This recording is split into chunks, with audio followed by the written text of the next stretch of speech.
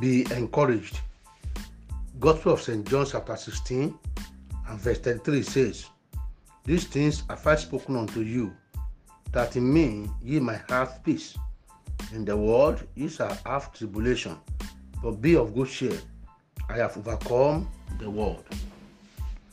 May the peace of the Lord abide with you. May that peace strengthen and settle you from all troubles you are facing. Be encouraged this morning and be strengthened to fight and overcome the battle of life. As Jesus overcame, we also overcome in Jesus' name. I command that you receive victory over everything that are against you in the name of Jesus Christ.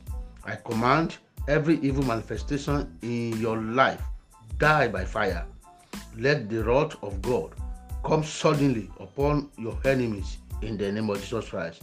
Every activity of the devil organized against you scatter today by fire in Jesus' name.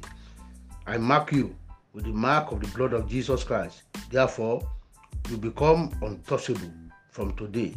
Go and cross the line and become unlimited in the name of Jesus Christ.